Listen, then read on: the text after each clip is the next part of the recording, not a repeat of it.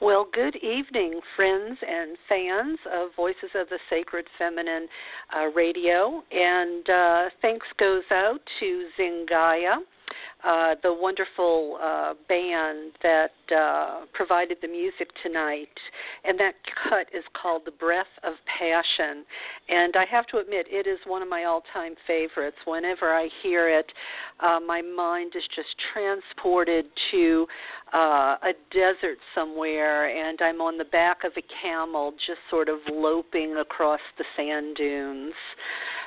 So thank you, Zingaya, for your beautiful music.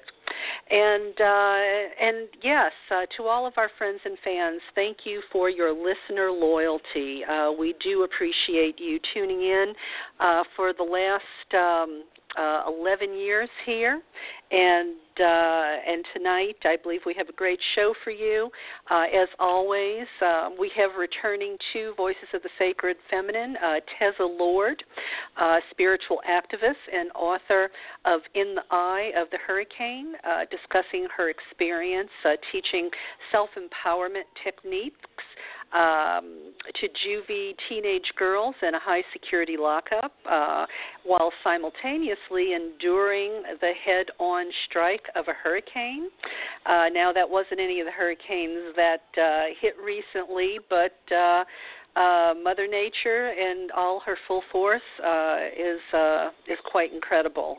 And TeZa will share what tools we can, give to these bad girls, as she calls them, to help them change their lives, that we can all use for personal transformation. We'll hear how what happened to the girls correlates to what people go through in their ordinary, normal lives with no hurricane around. And TeZa will tell us how she got these at-risk young women to embrace the techniques that she's going to tell us about and embark on these journeys of transformation. So, TeZa, welcome back to Voices of the Sacred Feminine. Well, thank you, Karen. It's such a delight to be here. Thank you.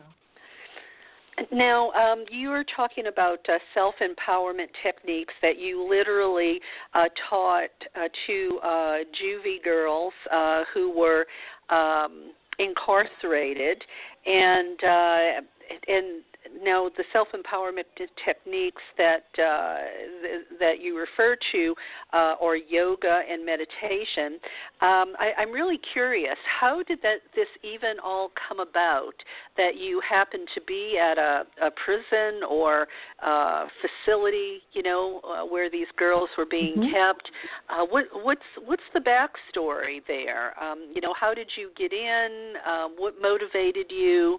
Let's start at how this all came to be.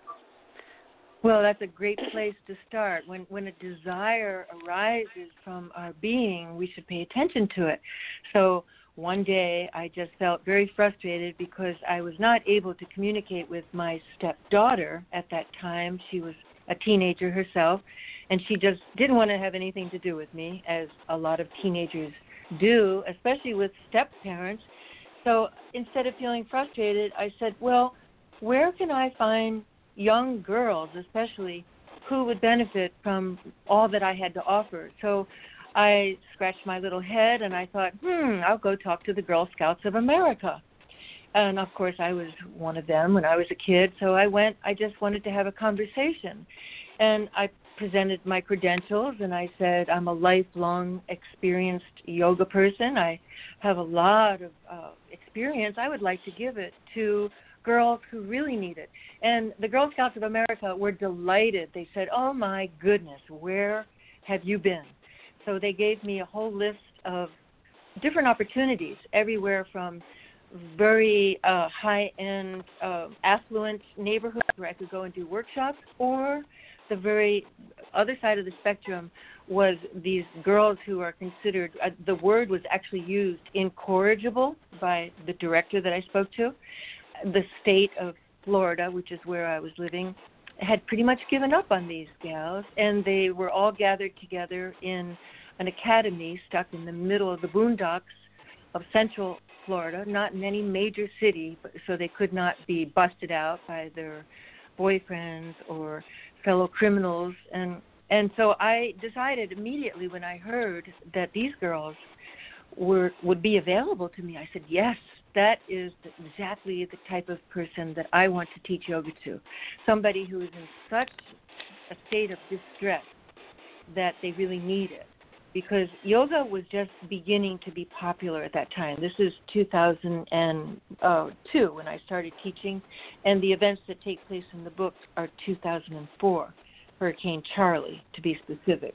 So during that time, yoga was just really becoming popular, and especially in faraway places like Florida, it was still on the edge. A lot of people thought it was the occult or black magic. There really was a very backwards opinion about Florida, about yoga. It's kind of crazy, isn't it? I mean, here in California, I mean, there's a yoga studio practically on every corner. You can't escape a yoga studio. But yeah, I've had women, evangelical women, on who have escaped from their evangelical prisons, and they amazed me when they said that so many Christian pastors actually tell their congregations that yoga and meditation create a pathway for the devil to enter their bodies and their psyches. I mean, it's insane. It is, and it is actually one of the issues I address in the book that I have offered the world, In the Eye of the Hurricane. But of the hurricane I have dropped because it really is so much about in the eye, that deep, profound eye. So a lot of the girls would be affected by the evangelicals who came to give Bible study classes, and afterwards they would come to yoga class and say, well, I'm really pissed off because I'm going to go to hell now. So we had to have what we call damage control. The director and I did a lot of damage control, talking about the fact that people just didn't understand yoga. And I want to say that, first of all, today there is Christian yoga. There is all sorts of variations of yoga. Everybody knows yoga's gone overboard. And I love the fact that it's become so popular. And I love the fact that the Christians are now saying, okay, well, we're going to just have our own special way of doing it, which is fine. It's great. Oh, well, I can't help but make the connection between Christianity and capitalism. It goes back to Calvinism and the Protestants. I mean, it's so deeply entrenched in capitalism, and I'm hearing you say that, and I'm thinking, they figured they could make money off of it. I'm sorry, I'm cynical tonight. Oh, well, that's okay. You're allowed to be. I'm not. I was very much involved with when the women's liberation started, for instance. And as you probably remember, that was back in the 60s, right after civil rights and women's lib, and everybody was burning their bras. And so women's liberation went way overboard. I mean, I call them feminazis. And today, to be a feminist is a really positive thing. But back in the 60s, it was really radicalized and it was really politicized. And that's the way movements are. They have to be very strongly felt in society, and they usually go radically one way, and then they come to a central place where everybody accepts it. So I embrace the fact that yoga has become commercial. I embrace the fact it's become so extreme. I just came from teaching a yoga class, and I'm almost 70, and I'm more agile than, a lot of 20-year-olds I know. So whatever way people can do yoga, I'm all for it. Well, and you're right, really. I think yoga is an incredible tool, and the more people have it at their disposal, the better. That's truly how I feel about it. It's just funny, how it's kind of evolved. But in a way, it's almost like goddess spirituality, too, the pendulum sort of swung all the way in one direction, and now it kind of, I think, is coming back to center a lot, too, So, just as you said, maybe that's just sort of the ebb and flow of movements. They start out a little radical, and then they mellow out. I very much believe that. Like, for instance, I've always considered myself not a feminist. I believe that men should be liberated also. I am a people liberator. So when the feminist movement started, and believe me, I was a young woman when everybody was burning their bras and doing all sorts of radical stuff like that, I thought, well, what about the guys? I mean, these poor guys, they're so hung up on the fact that they have to be macho. They feel embarrassed to be spiritual. They feel embarrassed that they don't have a male child. And there was a lot of stigma attached to being a man, just as there was with the oppression of women. So I'm all for everybody being liberated. Well, yeah, absolutely. I mean, everything really boils down, in my mind.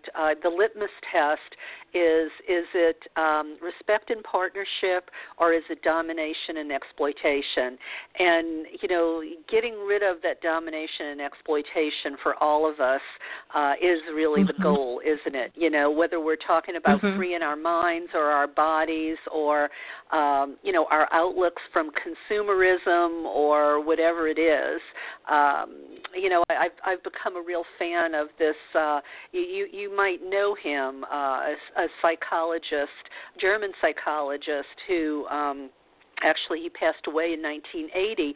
But his work, I mean, is phenomenal, and it lives on. His name is Erich Fromm, and you know, he talked about.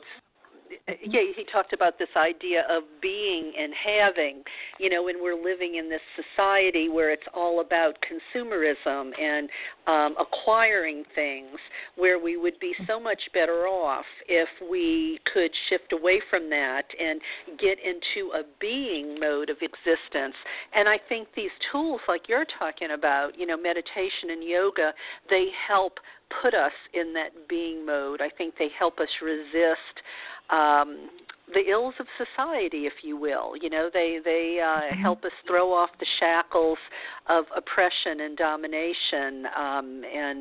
But you're going to talk more about the benefits. I don't want to, you know, that's your thing. You're the expert. So let's get back to so you're there in the prison, and you know, you're having to do damage control and make the girls realize this is not something that they have to worry about doing. And I guess I'm just curious. I mean, did you meet any resistance at all? I mean, so talk about that a little bit. What was the evolution? Well, first of all, it's a volunteer class.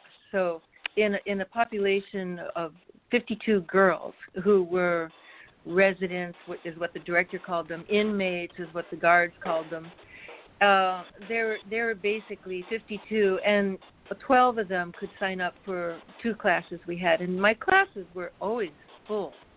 But a lot of the times they became regular girls. I call them my yoga girls, the ones who were really dedicated to learning this, because the girls who had the courage to come to class, the very first thing we do is breath.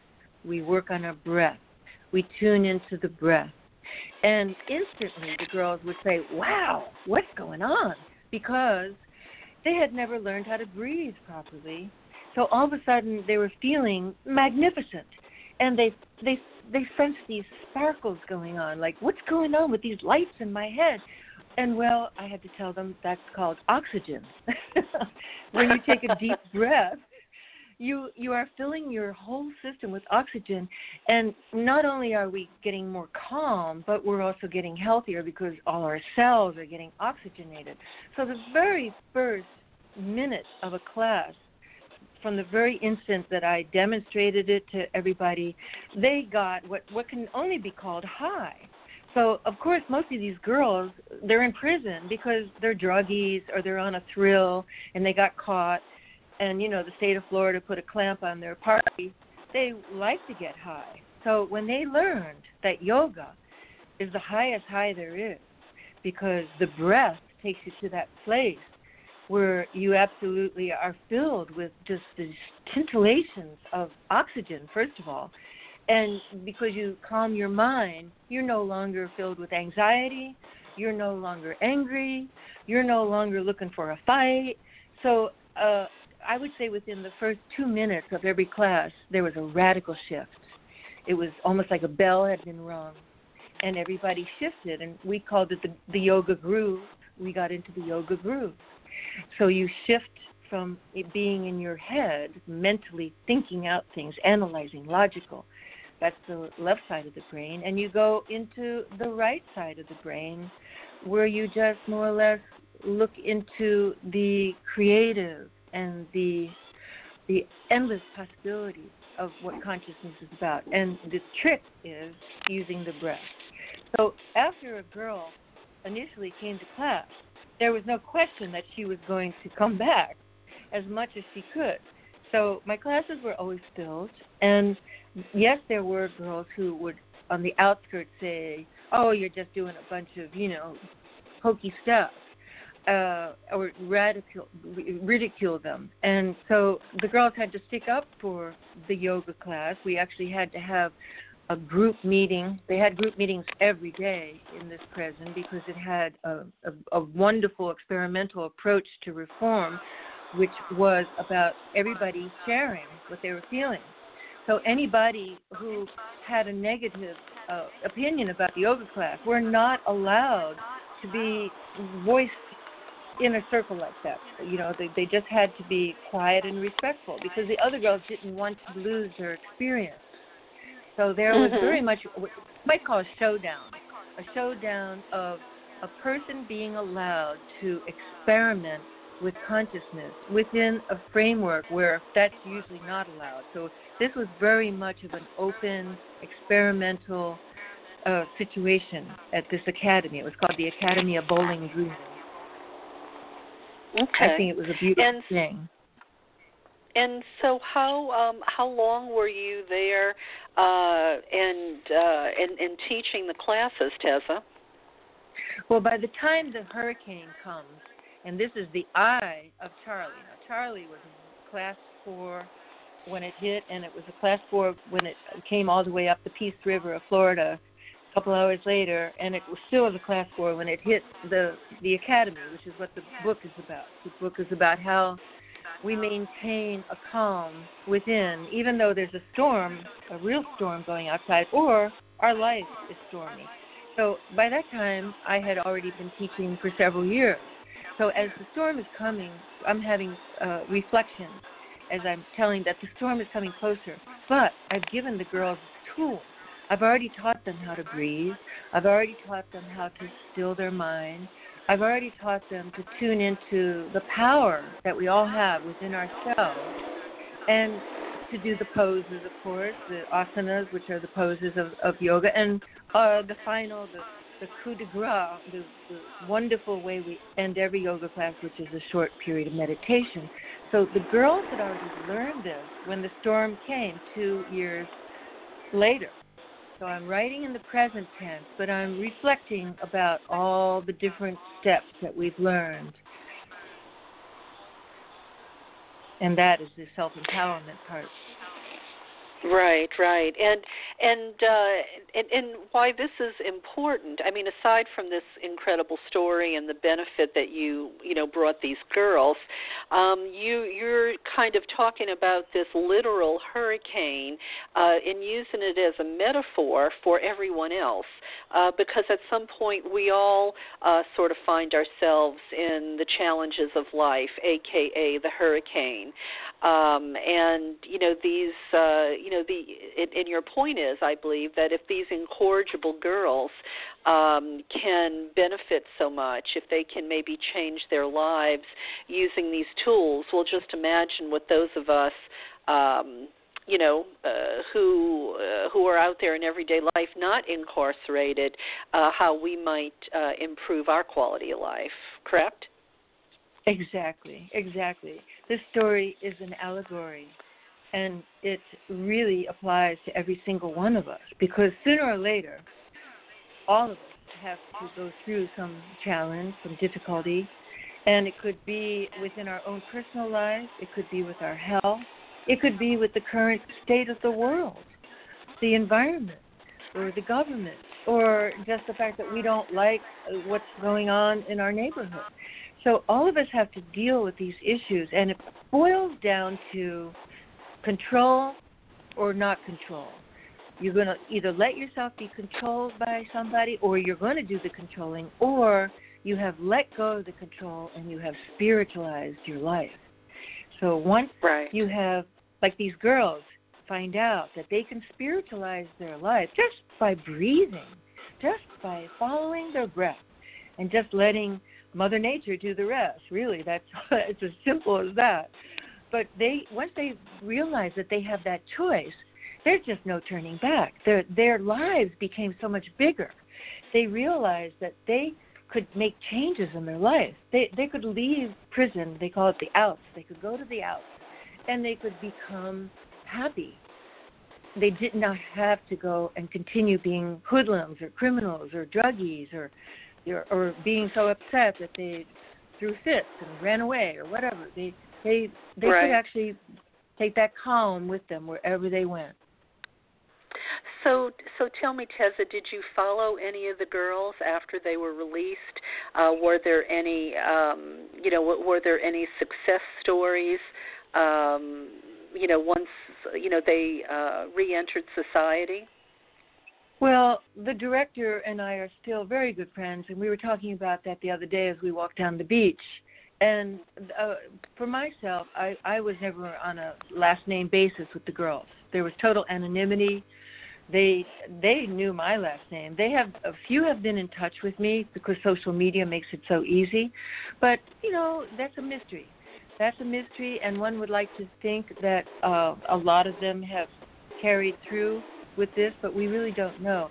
And so my friend, who was the director at the time of this institution, she said that she has been in touch with several, but the problem is that the rest of society has not yet really backed up this theory that consciousness is so important. So when you go back into society, you have your friends saying, oh, no, man, it's hip-hop or it's drugs or whatever. That's the important stuff. Or football or, stealing cars. So it's harder when your peer group is not reinforcing this. So to answer your question, no, I have never really had a long-lasting relationship with any of the girls outside, but yet I feel psychically connected to them, and I do feel in my heart that they've made real lifelong transformations in the experience they had, whether or not they're using it right now, because right now they're in their late 20s, and those are the years, when you're having kids and you're struggling to make a home. Maybe they'll come back to these principles that were given to them when they get a little more mature. That's what I'm thinking. Well, I'm a firm believer. In fact, it's interesting we're having this conversation now. I guess there are no coincidences. I was given a talk at the Spiritual Unity Movement full moon ceremony Friday night about goddess ideals changing the world, and I consider things like yoga and meditation, fitting under the goddess umbrella, and I was talking about all of the different quote goddessy things, whether it be these practices or ideals or values. How we could literally change the world if these things were at the center of society rather than just on the fringes. And I was actually saying, I think that, from the time we're young children, when it comes to yoga and meditation or, expressing gratitude or whether it be understanding that our thoughts shape our reality, these should be things that are front and center, and that we learn these as soon as we can be aware of them, as soon as we can possibly do them, because they're tools in our spiritual toolkit.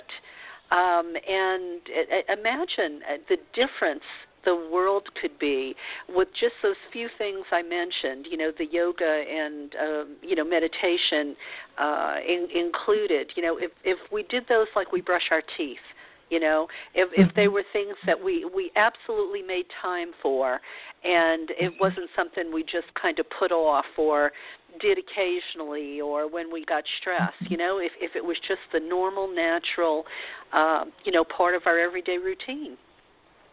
Exactly, and that's why I call myself a spiritual activist, because the more people who spread these concepts and live them and talk about them and write about them and blog about them and do social media about them like I do, the world really does have the tendency to be influenced by the numbers of people, like the tipping point. I believe the tipping point has already been reached, by the way. I believe that we are already in the goddess consciousness. I believe that we have already entered the age of transformation. This is my belief. And I'm acting as if it's a very positive time that we're going through. I'm absolutely sure that we are in the midst of influencing everybody, because when I was much younger, I was a total freak. People just used to look at me like, whoa, where did you come up with these ideas? And now I'm just an ordinary person who believes that the spiritual is such a deep, deep part of us, and it is the most important part of us. And that is my job, to make it shiny, to make it fun, to make it so that everybody can realize that it's available. It's not just some esoteric woo thing. It's part of life. Right. And it should. Yeah, and I mean, and it should be as routine as saying please and thank you, or brushing our teeth, or these things that we do that we think we.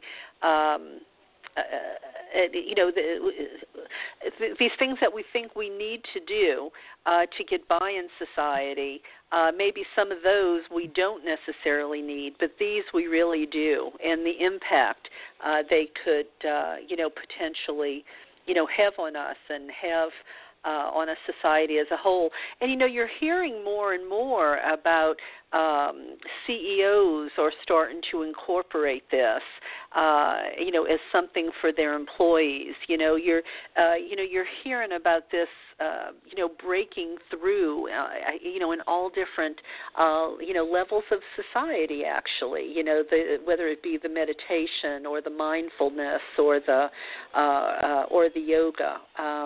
You might be right, TeZa. We really might already be living the goddess ideals. It's just, unfortunately, the media is that last bastion of patriarchy, of domination and exploitation, and of course it doesn't talk about this kind of stuff. Right, and that's unfortunate. For instance, I can give you a couple of examples. I just totally believe that integral medicine, for instance, which was started by Dr. Andrew Weil quite a few decades ago, he integrated Eastern and Western medicine and actually started a whole new concept of integrating everything together, and that's why he called it integral medicine rather than allopathic, which is our traditional form of medicine where you just basically put a bandage on something that's already gone wrong. So integral medicine is about looking at overall wellness and making, as much as possible, we don't get diseases. We stay in a state of wellness. So integral medicine, people are often prescribed to meditate or to take herbs or to do breathing or to take, some homeopathic thing, homeopathic, sorry. I combined homeopathic and allopathic. But and then also they'll prescribe medicine if it's needed for things like cancer. If it's really severe cancer, yes, you can meditate, but you can also have radiology or radiation and a chemotherapy. So integral medicine, it shows how much our society has changed, and that's that's in Arizona. That's where the school is. Do you know about the integral medicine? I know about Wheel, but I didn't. If this is something, if this is part of his legacy, no, I didn't know where it was located. Yes, and Andrew Weil is an old friend of mine, and he really brought it to society in a way that we can understand what it is. I mean, he doesn't call it this is the goddess consciousness, but this is embracing spirituality as a method of being well. So there's oftentimes you have to mask terms. Instead of calling meditation when you're talking to CEOs at IBM, you call it relaxation techniques, or you call it empowerment techniques. You don't call it meditation because a lot of people still think that that's, well, why would I want to not have any thoughts in my mind? What point would that be? They don't understand that meditation is tapping into the most incredible source of creativity available for our human consciousness. So there's many ways too, like the food. The food shows how consciousness has evolved. When I was young, you couldn't buy brown bread in the grocery store. And now people are going extremes the other way. The whole vegan thing to me is like some bits over the top, like over the top extreme yoga. But it'll all balance out, and it'll all come to a place of people realizing that we are in a time when we're being forced to be spiritual, because if we're not tuned into that power within, which is our spiritual life, then a lot of people are going to be very upset and very mad and very disturbed because of what's going on right now. Yeah, these are good coping mechanisms too. And now I do want to get on to your, your art book, We Are One. But I want to just, before we close on the yoga subject, I'm getting a question from someone that's listening in the chat room, and they're asking me, she says she's always been intimidated by yoga classes because it's usually these young, thin girls who seem to, I guess have, joints like rubber. What if you're older? What if you are carrying a good bit of weight on your body? How can you still do yoga, or is there a particular yoga that might be a place to start? So what about someone who's overweight? Yes. So today, if anybody has a computer, they can go to YouTube. They can type in chair yoga. Chair yoga is a very good way to start if there's any kind of handicap or challenge or issue, like either too much weight or a stiffness or rheumatoid arthritis or whatever, maybe joint replacements. And I gave a little yoga class to a friend of mine who has had both her shoulders, both her knees replaced. She's a mess.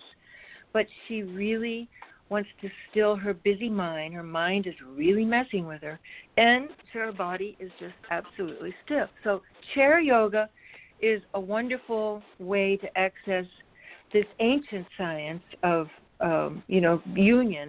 Yoga means union in the sense that it's body, mind, and spirit. It's not just a modality for a workout. It's not just stretching. It is the union of all parts of us. So everything you need to know, just go to YouTube. You can say, okay, yoga for like overweight people, and you'll get 10,000 videos. And some of them are really good. I just go to YouTube all the time. Okay, all right. And so moving on to your other project, I believe it's called We Are One, and you call it a meditative art book, which is intriguing to me because when I think of meditation, I'm thinking, okay, we're sort of clearing the mind, but then when I think of art book, I think of, well, I have to focus on some art. So I want you to explain that, and is it anywhere related to In the Eye of the Hurricane? Well, it's related. I call We Are One my manifesto. It was a book that I put together last year, and In the Eye is coming out very shortly, and they'll both be available on Amazon under my name, TeZa Lord, with a Z. But We Are One is, okay, if you think about the ancient Tibetans or the ancient cave people, even going back to the very first experience of people making art, the cave paintings were to honor the sacred. And in those days, the sacred was bison and buffalo and gazelles and the animals that they had to either conquer and hunt to eat or to have a relationship with. So the very first instances of art that humankind did were these ancient paintings in the caves. And it's a kind of a mystery. People can't figure out, well, how did they do it? You could barely even see in there. They just had some torches and they learned how to do it. And then the Tibetans, they perfected the art of the mandala, which is a meditative technique. You stare at a mandala, and it's usually pretty geometric. It's round, but within the roundness of it could be all sorts of little scenes or some other kind of dimensions, and it brings your focus to a very still place. That's the whole point of a mandala. So the paintings that I do in We Are One have a little narrative, like I'm looking at one right now that is about the family. And when I think about the family, my family, I think, what a wonderful spiritual opportunity I have been given to really give and to receive. And it has taken me to a very deep place in my spiritual journey to have been part of a family and still part of a family. And so each one of these pages has something else to contemplate. And I could turn to each one and go deeply into it and feel myself enter that realm that that picture is depicting. Okay, I totally get it. So you're we're actually meditating on the imagery. Yeah, that makes perfect sense.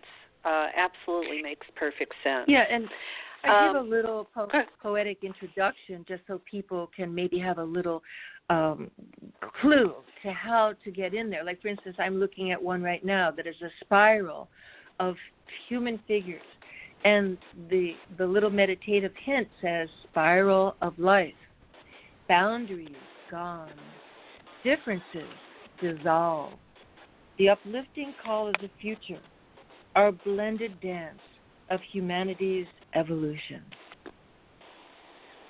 Nice. Then nice. The picture becomes so much deeper. The picture is much more than just a pretty picture. Yes, absolutely. I get that. So, you have so many irons in the fire. You're so creative. You're an artist, you're a writer, you're out there, having to market your work. You're teaching yoga, meditation. How do you manage to keep it all balanced? What type of challenges do you face? And do you have any tips for those of us who wear, multiple hats? Right. Well, because I am a lifelong yogini. Yogini is the female. I say yoginis wear bikinis, and it's true. So that's how you can tell a woman, a yoga person, from a man who's a yogi. And Yogi Berra, for instance, really did get his name because he used to get into a yoga position. That's how they called him Yogi Berra. So I didn't know that. I know, it's really funny. He got that name early in life. He was sitting cross-legged, and they said, "Well, what are you, a yogi?" And he said, "Yeah." So I had scoliosis, and I still do. So I was introduced to yoga as a teenager. So I have been doing yoga for 50 years.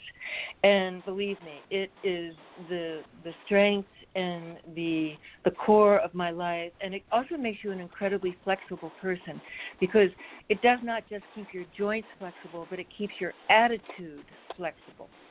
So one of the things you learn by working with these concepts that we do it doesn't have to be yoga. It could be some other type of Eastern modality, like Tai Chi is very beautiful. And I'm not really that fond of Pilates because I think Pilates has been stripped of the spirituality, and I think any physical thing should be definitely with the spiritual depth that yoga has to it. So because I have this balance in my life, I'm always asking myself, okay, do I need to do more mental work? Do I need to do more spiritual work?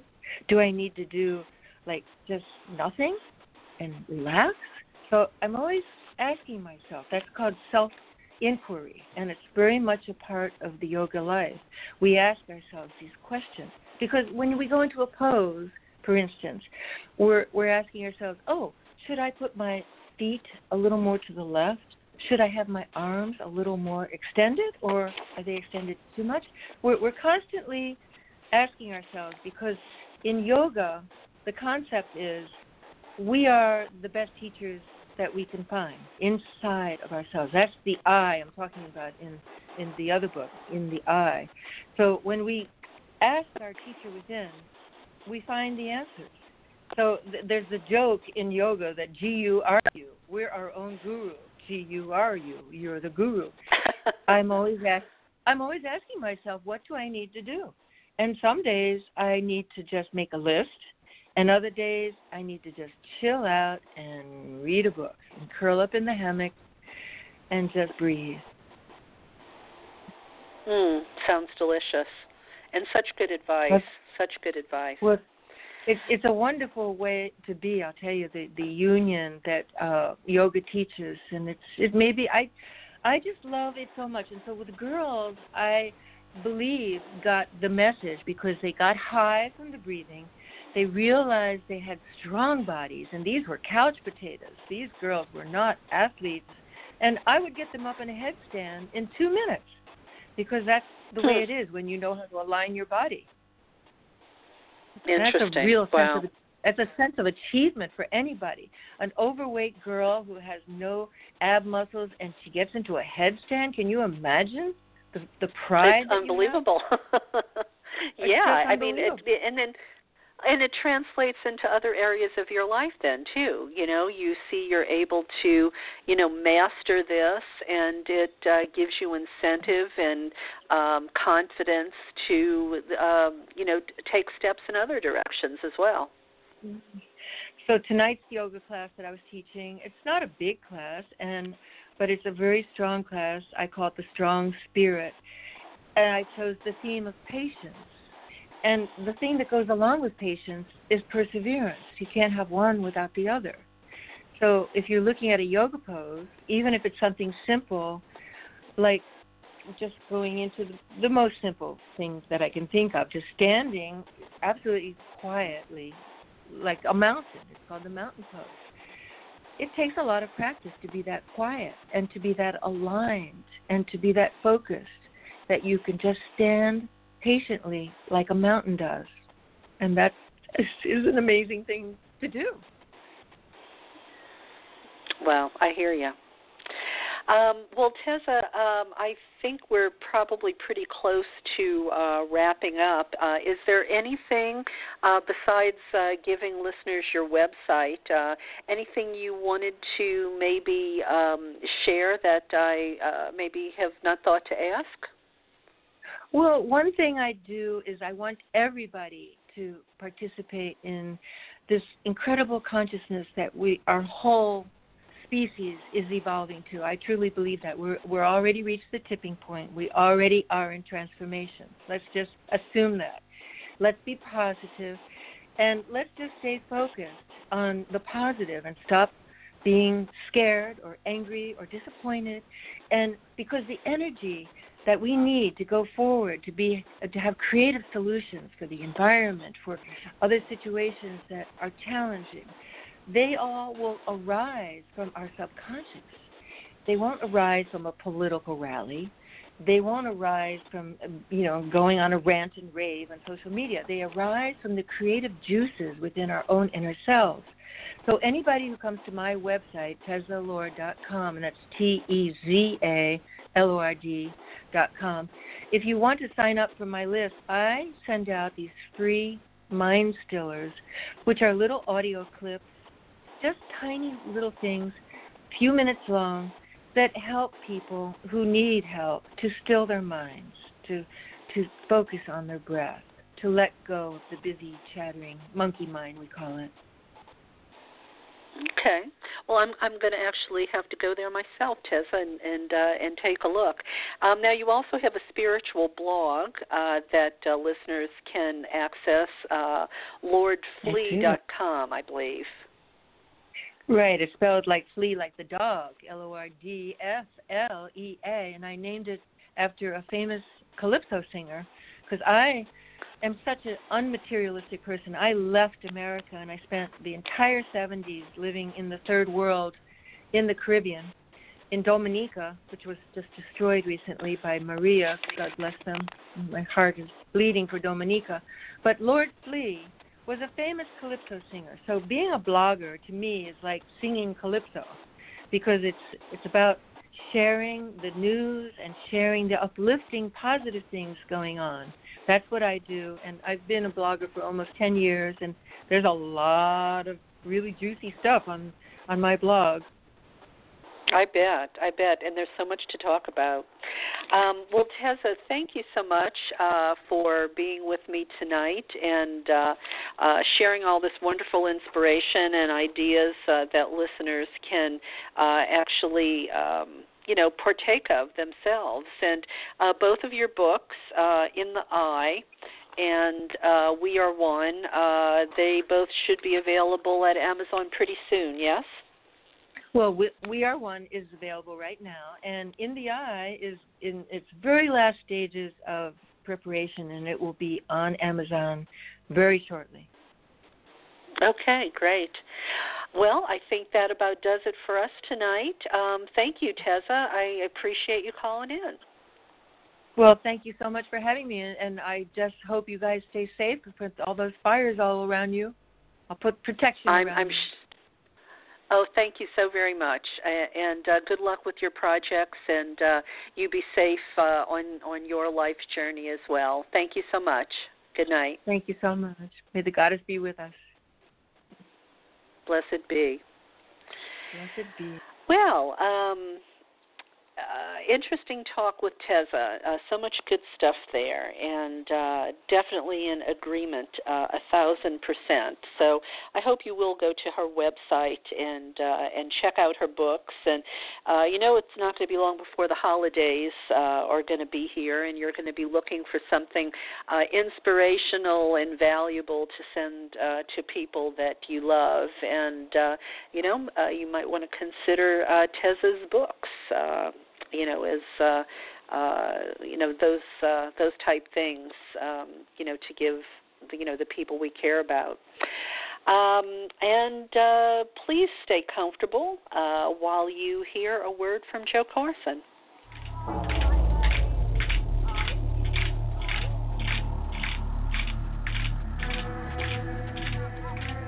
Most people see humankind as really separate from nature and separate from the earth. I'm as much of this earth as a rock or a tree is. And I came out of it. This is my mother planet. I grew out of this earth. As long as we conceive of divinity as above us or outside of us, or that our bodies are somehow less divine than spirit, there's no way that we can change our course.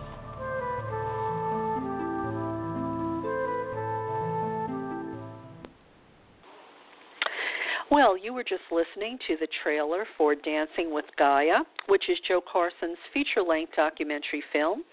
In it, she interviews 15 visionaries and teachers about earth energy, sacred sexuality, and the return of Goddess as Gaia. Joe traveled to ancient sacred sites all over Europe and the Mediterranean to shoot this film, and these spiritual sites from northern Scotland to central Turkey profoundly affected the origins of Western culture. If you've always wanted to see them yourself but haven't, this is a great opportunity to experience some of the best ones and get their story. This DVD comes packaged with a 45-page color mini book, which goes even deeper into the material. And you know what? You can buy the DVD and booklet for only $20 at the website dancingwithgaia.com. Another great idea for holiday gift giving. So that about does it for me for tonight, dear listeners. I hope you will be back with me next week. Next Wednesday, I will have with me Nancy Vetter-Schultz, and we are going to be talking about her new book that's out called The World is Your Oracle, which was just published a few months ago. And it's a new form of divination that you really will probably want to hear about. And if you're in the Southern California area, I will be at the Pagan Pride Day event at Rainbow Lagoon in Long Beach on Sunday. I'll be giving a talk about spiritual courage at 2 o'clock in one of the speaker tents, and from there I go over to the author table, and from there I will be helping staff one of the booths out there. So you have an opportunity to come by and say hello, and I hope you will. Now, for those of you who follow me on Facebook or you're on my email list, and I've been giving several talks lately, and some of you have said, well, I'm not in Southern California. I want to hear these talks. I think what you're saying is important. Well, I am thinking of either creating a video and putting it on my YouTube channel. That could very well happen pretty soon. But I'm also thinking about doing just an audio of the talks, and I will be posting those here on Voices of the Sacred Feminine. So if you will just be patient, just a few weeks more, I would imagine after Samhain, probably by mid-November, I will have either a video up or I will have the audio of my talks actually here on Voices of the Sacred Feminine. Some of you may know that, the last few weeks have been a little bit of a struggle. My beloved feline daughter of 20 years, Zena, she passed away about 2 weeks ago. 2 weeks ago tomorrow.